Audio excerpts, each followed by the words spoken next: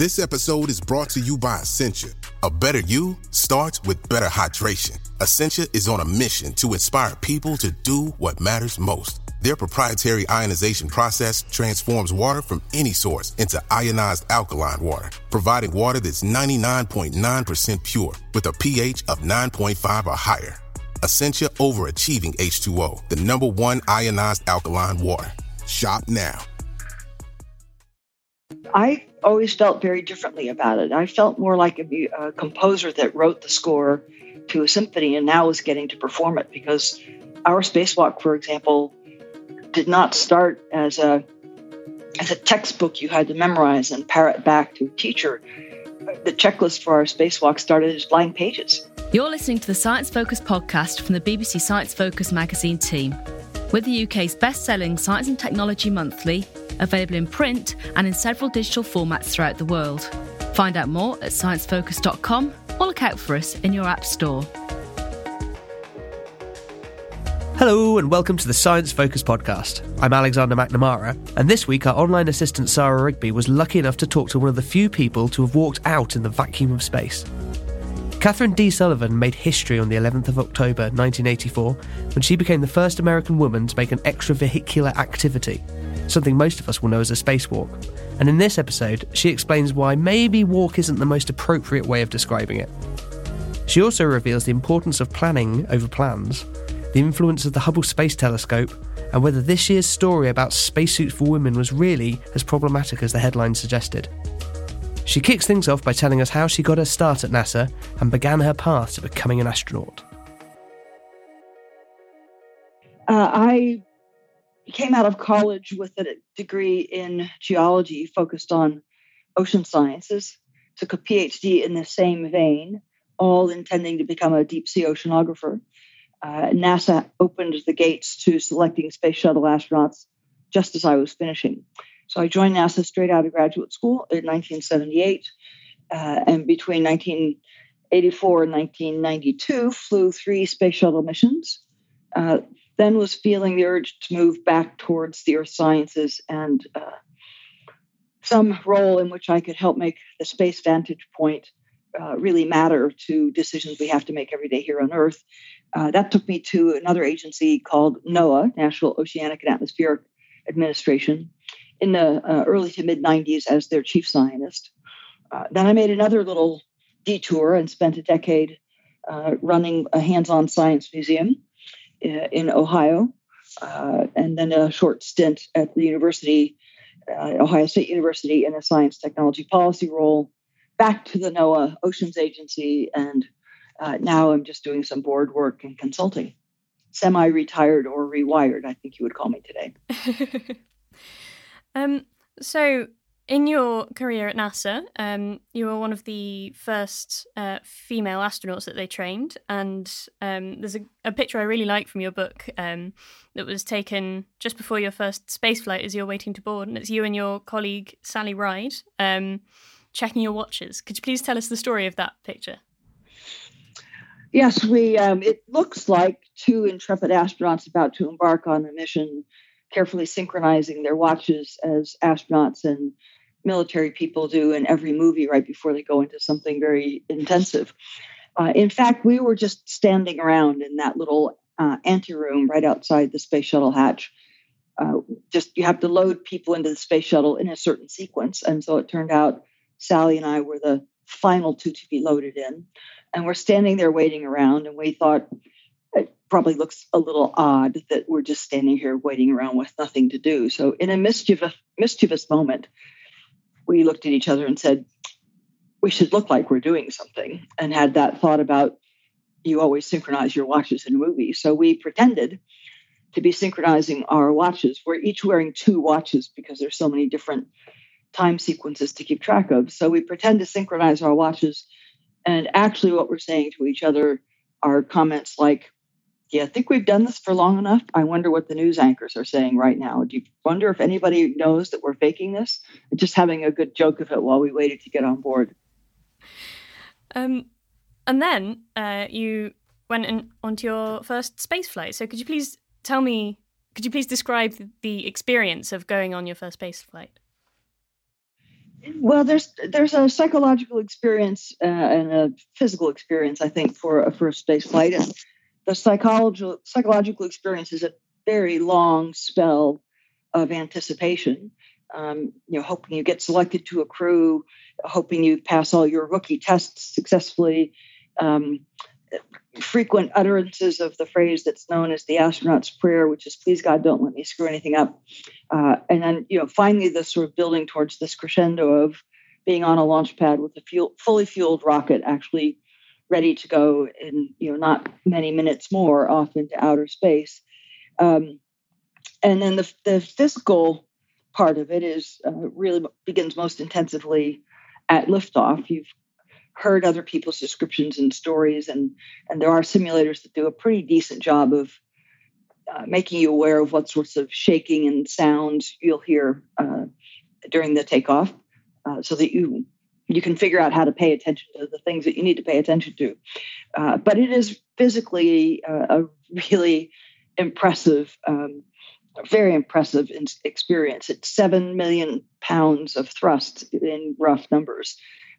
Lifting you off the Earth, and the space shuttle and everything altogether only weighs about 5 million pounds. So that's a strong push in the back. You jump off the planet pretty quickly.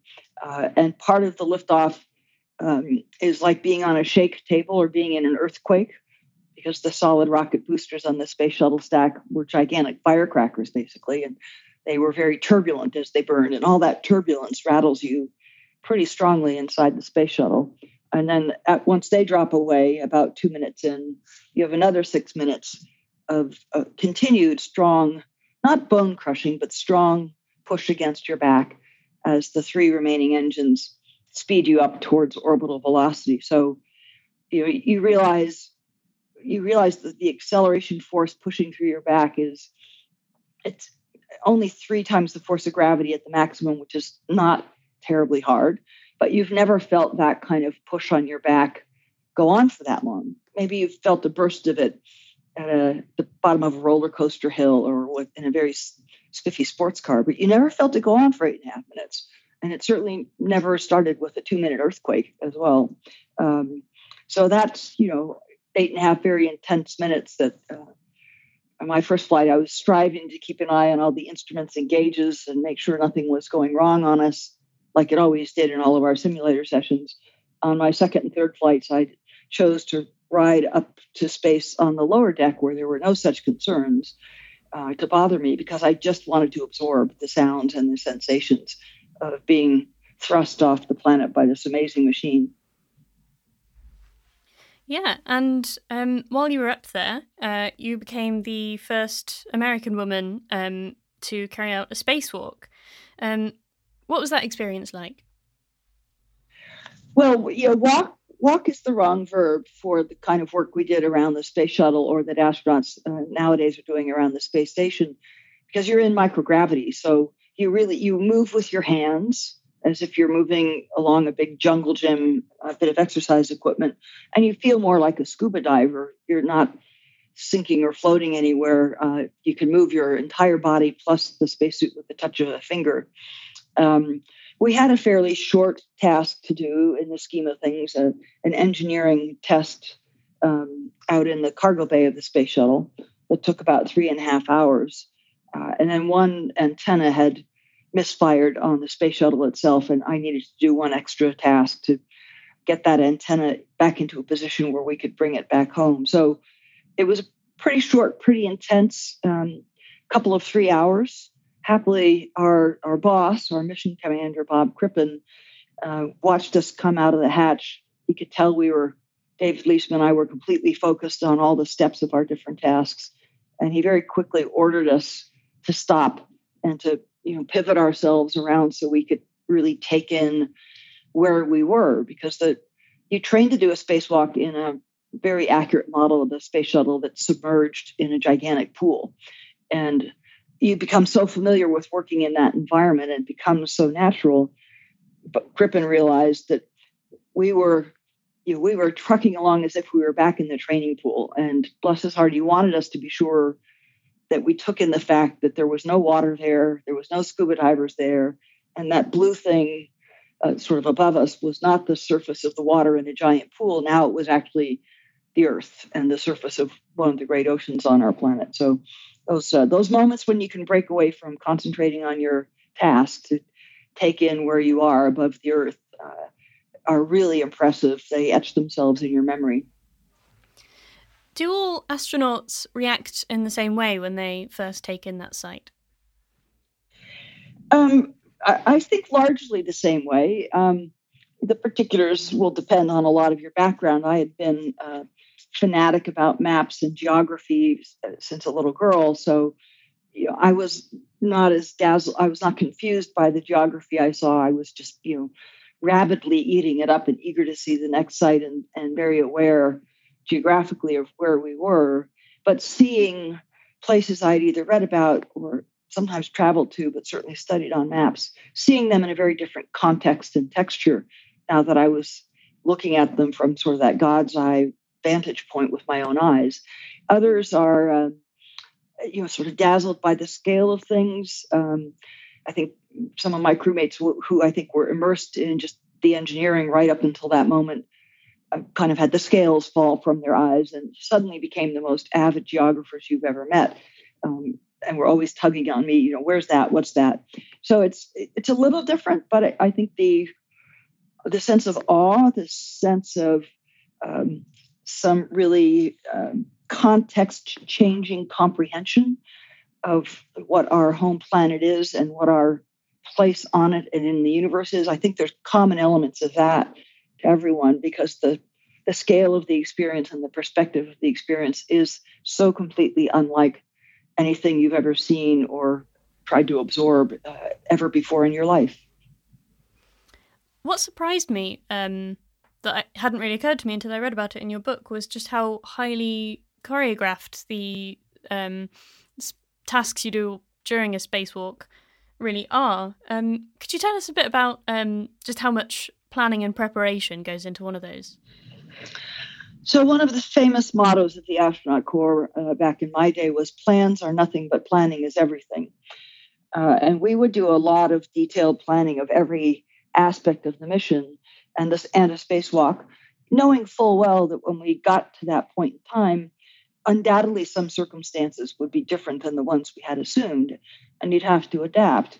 But there are a couple of factors involved here. One is time in orbit is a very precious commodity. So it's incumbent on the NASA team and the crew to be sure you're using it both as effectively as possible and also as efficiently as possible. Second thing is, in our case, for example, on the shuttle, we astronauts were proxies for other scientists or engineers whose experiment or whose project we were carrying out for them.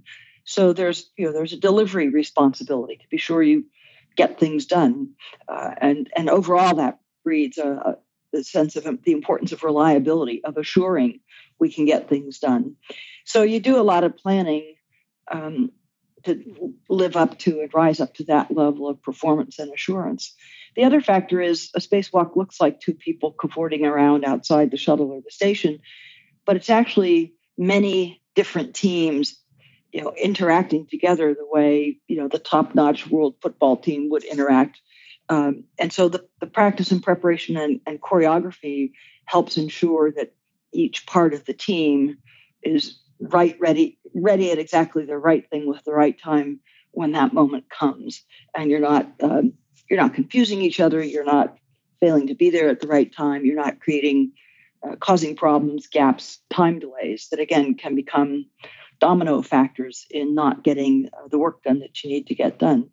And that sounds very dry. I mean, I think maybe that may come across to people as, oh my goodness, you're just sort of a robot going out there, checking off each step. I always felt very differently about it. I felt more like a composer that wrote the score to a symphony and now is getting to perform it, because our spacewalk, for example, did not start as a textbook you had to memorize and parrot back to a teacher.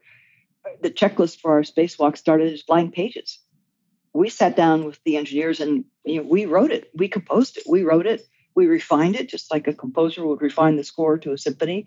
And then we were up there performing the music that we had written. So it didn't feel like a dry robotic experience to me at all. It felt like it felt like finally getting to be on stage and perform the spectacular symphony that I'd written with my teammates.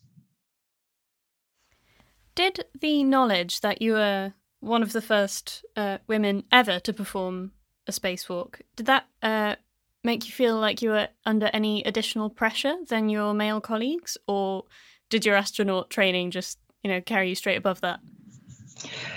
A combination, I think, of my prior experiences and my astronaut training. I never worried about that. The only issue in my mind is we've got tasks, they've got to be done, period. And so it was entirely the challenge to me as an individual to be sure I was trained and ready and able to do my bit in carrying out all those jobs. I could have been the 743,000th woman to do a spacewalk, and I would still have had that obligation and that focus on my commitment, my responsibility to the shuttle, to the rest of my crew, to the engineers whose experiment we were carrying out for them. So it made no difference to me how many astronauts had done spacewalks before me, or how many of them were, male, female, red, white, or blue. It's about now. It's about this spacewalk and this performance, and that's all it's about. Absolutely. And you played an important role in the history of the Hubble Space Telescope. Could you tell us a bit about why you think the Hubble Space Telescope was such an important satellite? Well, the Hubble Space Telescope has absolutely revolutionized astronomy, not just in the scientific findings, but also in how astronomy is done nowadays.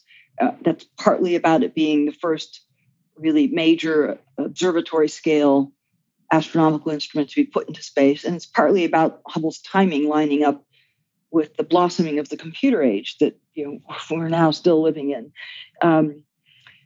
And we could recognize, those of us on the crew that put the telescope into orbit in 1990, we all sort of sensed that potential and joked amongst ourselves that every astronomy textbook we had ever used in college and everyone that was in use in a college classroom right then would pretty soon have to be burned because it would be obsolete once Hubble got going.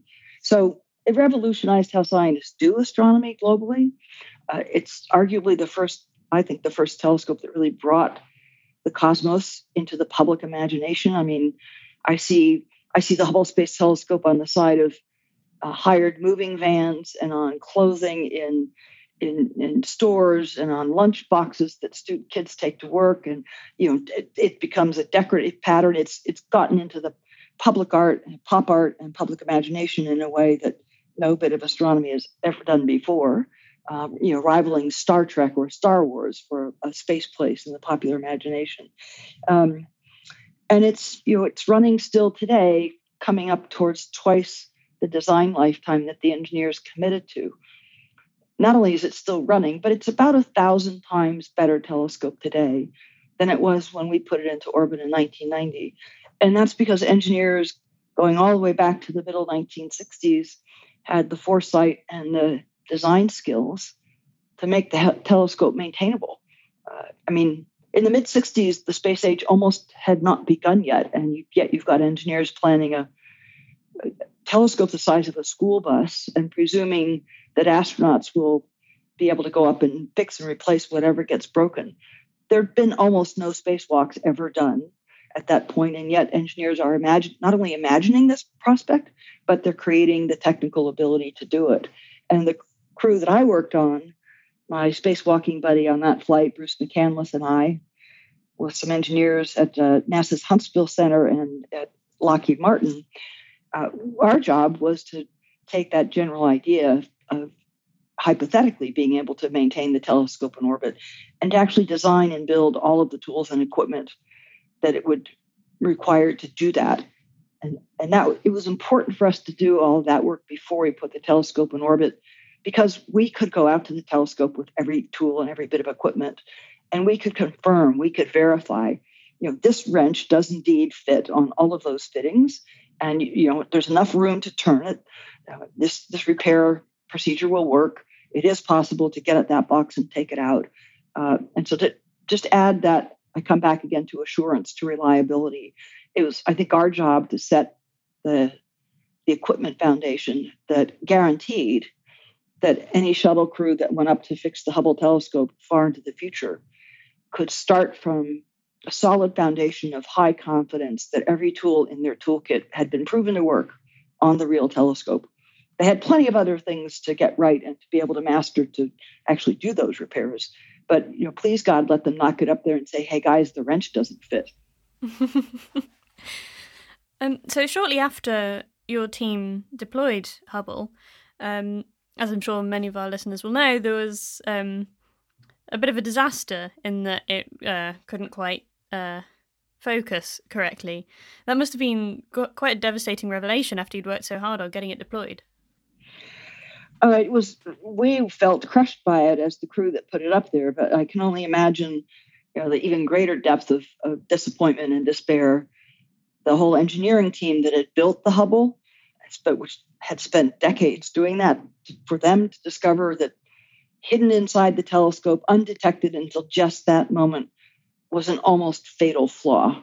And of course, the politics around that, the remonstrations and criticisms from the Congress and the ridicule from the media, that was all just salt on a very deep wound already. I cite in the book a remark I found in an article that struck me as capturing the moment just dead on in a sentence. I can't remember now the name of the individual who said it, but he said it was as if an eagle had turned into a bat. It's this elegant, grand machine that's suddenly not worth anything at all, despite all of the investment made in it. It was a crushing moment that could well have crushed all of NASA. But fixing it was quite an achievement of engineering. Could you please just describe how it was fixed? Well, there are two bits of engineering to how it was fixed. The really clever, creative bit was figuring out how do you install corrective lenses in a telescope that's already 300 miles above the Earth and moving at 17,500 miles an hour. We all know how our eye doctor puts corrective lenses into eyeglasses or contact lenses for our eyes. For Hubble, you used mirrors instead of transparent glass. But the trick was, how do I get the correction into the telescope? That was a flash of insight that came about during a morning shower, as it turns out, where one engineer thought about the way you can adjust a shower head, move it up or down, or bend which way the water goes, and thought that's exactly the kind of movable arms that we need. And then realized, back to the maintenance planning, the Hubble ability to remove and replace the very large astronomical instruments, they gave you the pathway that you needed. So there are 4 large instruments at the back end of Hubble, about the size of old-fashioned telephone booths. So the idea was, we'll sacrifice one of those, we'll take that box out, we'll build an exact replica box on the ground, and instead of scientific gear inside, we'll put these little movable arms that carry the right number of mirrors. And that box is designed to go right into the light path. So that's what we'll do. So the flash of insight from a morning shower, the fact that engineers had been planning since the mid-'60s to allow for these exchanges of scientific instruments, and then the tools and equipment that we had put into place to be ready for the maintenance missions, all those came together in 1993 and resulted in complete success in fixing Hubble's eyesight. So if it had been, say, any other satellite that hadn't been designed in this remarkable way to be completely maintainable, you might not have been able to fix it like that, and maybe wouldn't have got all these amazing images that Hubble sends back every day. That's right. The fact that the architecture of Hubble was set out to be maintainable, modularized, accessible, standard fittings, so you don't need 1,400 tools. 2 will do. All of those sorts of principles set up the framework for being able to do it. Having the equipment that was reliable helped. Being in an orbit that is accessible by a very capable vehicle like the space shuttle helped. Any other spacecraft, if it was in a place that the shuttle could get to, you could grab it and bring it home and refurbish it. NASA had done that several times in the mid-1980s. But to be able to repair, replace, improve something in orbit, as now has been done for over almost 30 years with Hubble, that is still a one-off. The space station arguably is the second example in that class, but that's it. Just 2 in all the years of living and working in space. So earlier this year, NASA finally announced that they would be carrying out the first ever all-female spacewalk, even though it ended up being delayed after there were not enough of the right-sized spacesuits. And at the time, many people said that this was a result of space exploration being designed with men in mind, with men as the standard, and then sort of retrofitted to fit women as well. Do you think that's the case? I think that's a fair description of much of the time frame. I think with the specifics around the current spacesuit that's being used are a little different. That spacesuit was intended to be agnostic about the gender of the person in it. So they were trying to get to where, it takes some extra work just to bend your elbow, for example, in a spacesuit. So if you're trying to lift something heavy, you've got to do the work to lift that object. And then in a spacesuit, you have to do extra work to make your arm bend because the suit's a stiff balloon, basically. So the suit was designed to lower those extra forces, be easier to work in for anybody. And it was designed to be assembled by bits and pieces, sort of Mr. Potato Head fashion, so that it could fit a wide range of human body sizes from quite small, 5th percentile female, up to 95th percentile male.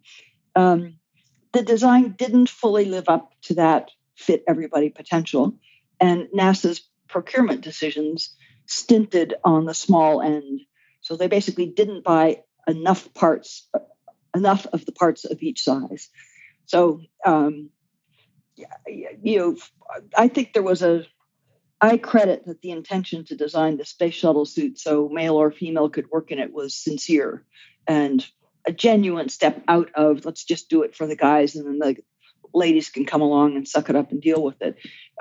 There was a genuine attempt we got to be agnostic now. We're going to have male and female and they've all got to be capable of working in a spacesuit, but it just fell short of that design objective, both in the design and then in the numbers of pieces and parts that NASA ordered and purchased for it.